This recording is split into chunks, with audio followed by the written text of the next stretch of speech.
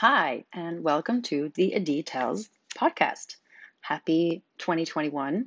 Hopefully, it's a happy 2021 and that you're healthy and your family is doing well. And even with all the craziness around, you have your chin up and are just living your best life during these crazy times. Definitely not easy. If you need a hug, I'm sending you a hug from afar. It's not easy at all. Um, but yeah, it's 2021, which is exciting. I want to talk today about something that I think is a bit underestimated. I apologize, underestimated, and should definitely be looked at differently, especially nowadays, since that I think that most of the world is still in lockdown, whether it's number two, three, maybe four. Um, the fact that we are at home or even in our offices, but really just so disconnected physically, and just everything's really changed in the way we work. I want to talk specifically about LinkedIn. This is not a commercial for LinkedIn. I don't work for LinkedIn. I don't have a sponsorship with LinkedIn. I just want to talk specifically about why I think it is just an underestimated maybe platform, and just the power of LinkedIn, I think, is being a little bit underestimated. Um, like I said, these days we are just way more detached than we've ever been. And I think that by being so detached, it's caused us to also be way more digitally dependent.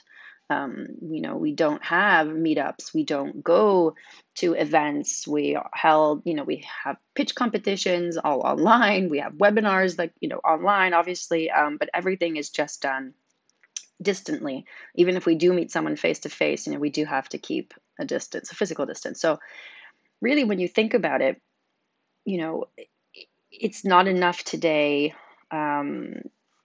to think that maintaining your existing relationships is what's enough. People still need to focus on the existing relationships along with finding ways to create new ones, especially in the world of tech. Everything is so people driven, relationship driven. Your network is just as strong as your ability to get deals done, and get fundraising and bring on new employees and etc. It's so much about who you know, how you know these people, who can help you, etc., etc. So really, I think that people look at LinkedIn as like, oh, I just want to connect to this person and have them. Some people just look at it that way. I want to connect this person on LinkedIn, send them a message, and hopefully they will, help me as just somebody on my network that I feel like following. There's that, and then there's obviously, with in my world of venture capital, people reach out. Obviously, entrepreneurs. They're looking for fundraising. They're looking to, just like I said, just have me in their network for when they do want to fundraise. I reach out to entrepreneurs too, by the way, a lot via LinkedIn. I'll get to that in a bit. But I think, people, there's that side of things. And there's also just the, people that you want to learn from and gain expertise or insights from, people that you just feel that, you want to be affiliated with what they do, not just so that they're in your network, but really because you're tracking what they're doing. It's in the space that you're in, and you believe that by tracking them, it'll hopefully maybe take you to, you can learn and take you to a next step or a next idea. Who knows? Obviously, the concept of LinkedIn is business, is to do business. It's not just the network, but it's to use that network to do business. And because we're so detached today, and co-working spaces are not even the same. It's just everything is so different. I mean, even me, I'm in a distributed team in the venture capital fund I work for. We're a global venture capital fund. I'm the only person out here in Tel Aviv, and even I work in a co-working space. And I don't go as often as I used to because sitting with a mask distant from people I'm in an open space versus sitting in a small office by myself, I don't know, less intriguing for me. And so because of that, going back to LinkedIn, and this, being so much more digitally dependent, I think LinkedIn is like in many ways become like, maybe like the new Starbucks in, in the Valley, or any one of the cafes here in Tel Aviv, for example, and in any tech hub, like it used to be, you just sit somewhere, you probably see two, three people that you chat with them, and even if you don't know the person next to you, see that they're also working on something, you could, start a conversation. And basically, whether you're an introvert, extrovert, it doesn't really matter. Somebody could reach out to you, you could reach out to them. It would be a new opportunities to expand the network. And I think that's what LinkedIn is now so much more crucial than ever before. I mean, for some reason, and I speak to so many entrepreneurs, there's still this notion that like, oh, if I reach out on LinkedIn, people won't reply, and oh, I don't want to reach out to LinkedIn. I prefer, through connections. Fair enough. That totally makes sense. It's always better if you have an email to somebody or somebody intros you, for sure. But there's really, really, really nothing wrong with reaching out through LinkedIn. On the contrary, I think it makes so much sense to reach out through LinkedIn because now everybody is very LinkedIn focused, way more than before. I am completely blown away by the people that have been reaching out to me over the past year, people that have asked to connect, how quickly people reply, how fast things move, because everybody really, because of the detachment, is now looking for any way possible to connect. And again, what I'm saying is not, we need to focus on our existing relationships, but also creating new ones. That's just how you grow a business and yourself. So when you really keep that in mind, I think it's important to view LinkedIn as really a gateway for your needs right now. And there's no shame in it whatsoever, really. I think that a lot of companies I talk to, if you're a growing startup, I mean, I'm going to focus specifically on areas that I think I've seen the biggest, question mark there, the biggest pain maybe is companies in the B2C space. I think there are a lot of new businesses and new companies that are very excited about building B2C companies, and that's great. I think that's fantastic. In the neck of the woods here in Israel, there are B2C companies, but not as much as you see B2B. I think in general, companies coming out of Israel are very B2B focused, and B2C is growing, and it's exciting, and it's awesome, really. But the B2C expertise is kind of lacking. You don't really see so many people that actually know to do B2C growth and how to build the B2C frameworks, and just doing really the cohort analysis, just understanding really what growth looks like for B2C or even direct to consumer products. Again, it's changing, but it's still not so prevalent. And because of that, I think that, I mean, I meet so many companies in the space, and I'm really fortunate to get to meet them, and they excite me, but I really offer it to many of them. And I wanted to say it now on the podcast. Reach out to people on LinkedIn openly, express to them what you're doing.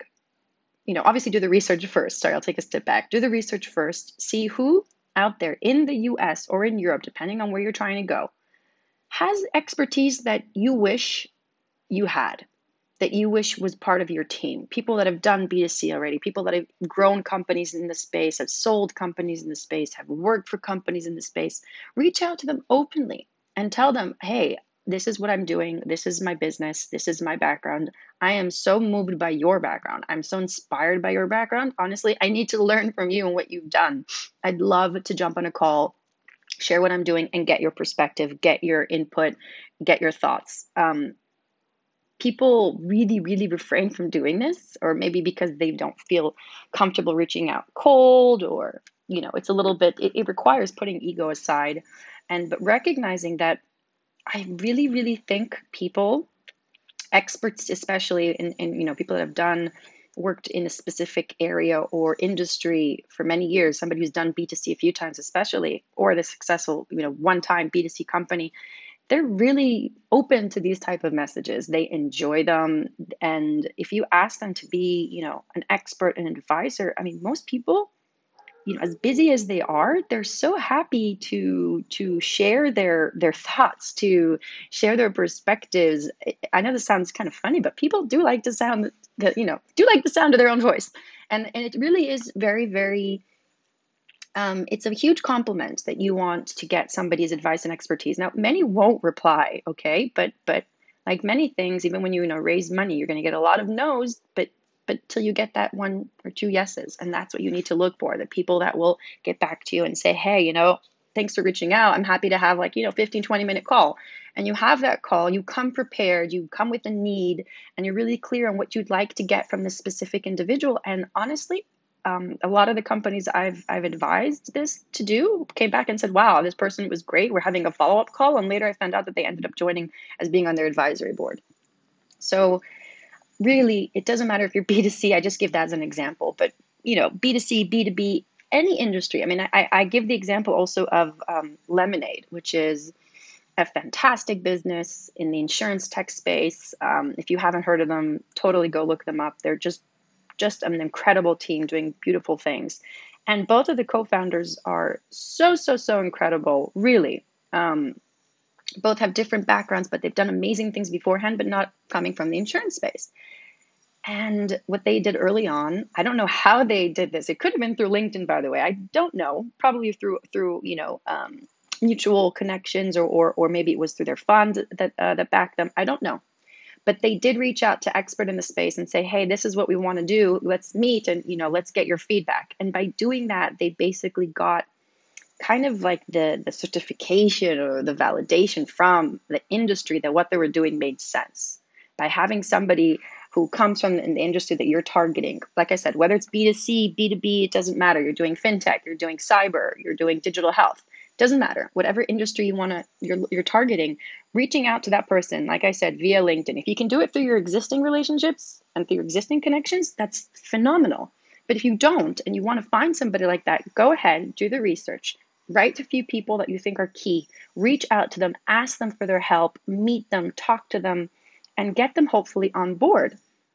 If you can, just getting their insights is amazing. But if you also get them on board, that's phenomenal. And really, I would love for anybody who hears this to reach out to me afterwards on LinkedIn and say, hey, I did what you said. I reached out to like 10 people. I've actually been in contact with 3. I have to say that one of them is just so perfect. And we've had 2 calls already, 3 calls already. And this person's going to join our team. Or this person's going to be an advisor.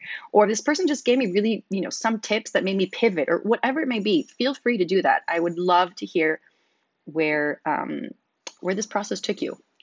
And you'll see that it really, really works. It can make a big difference. And from a venture capital perspective, from my day-to-day job, I mean, I look for these different things in a deck, to be honest. When I meet a team, even if you've been doing cybersecurity for so many years, you still will want to have a fantastic, expert in your specific space on your advisory board or on your board.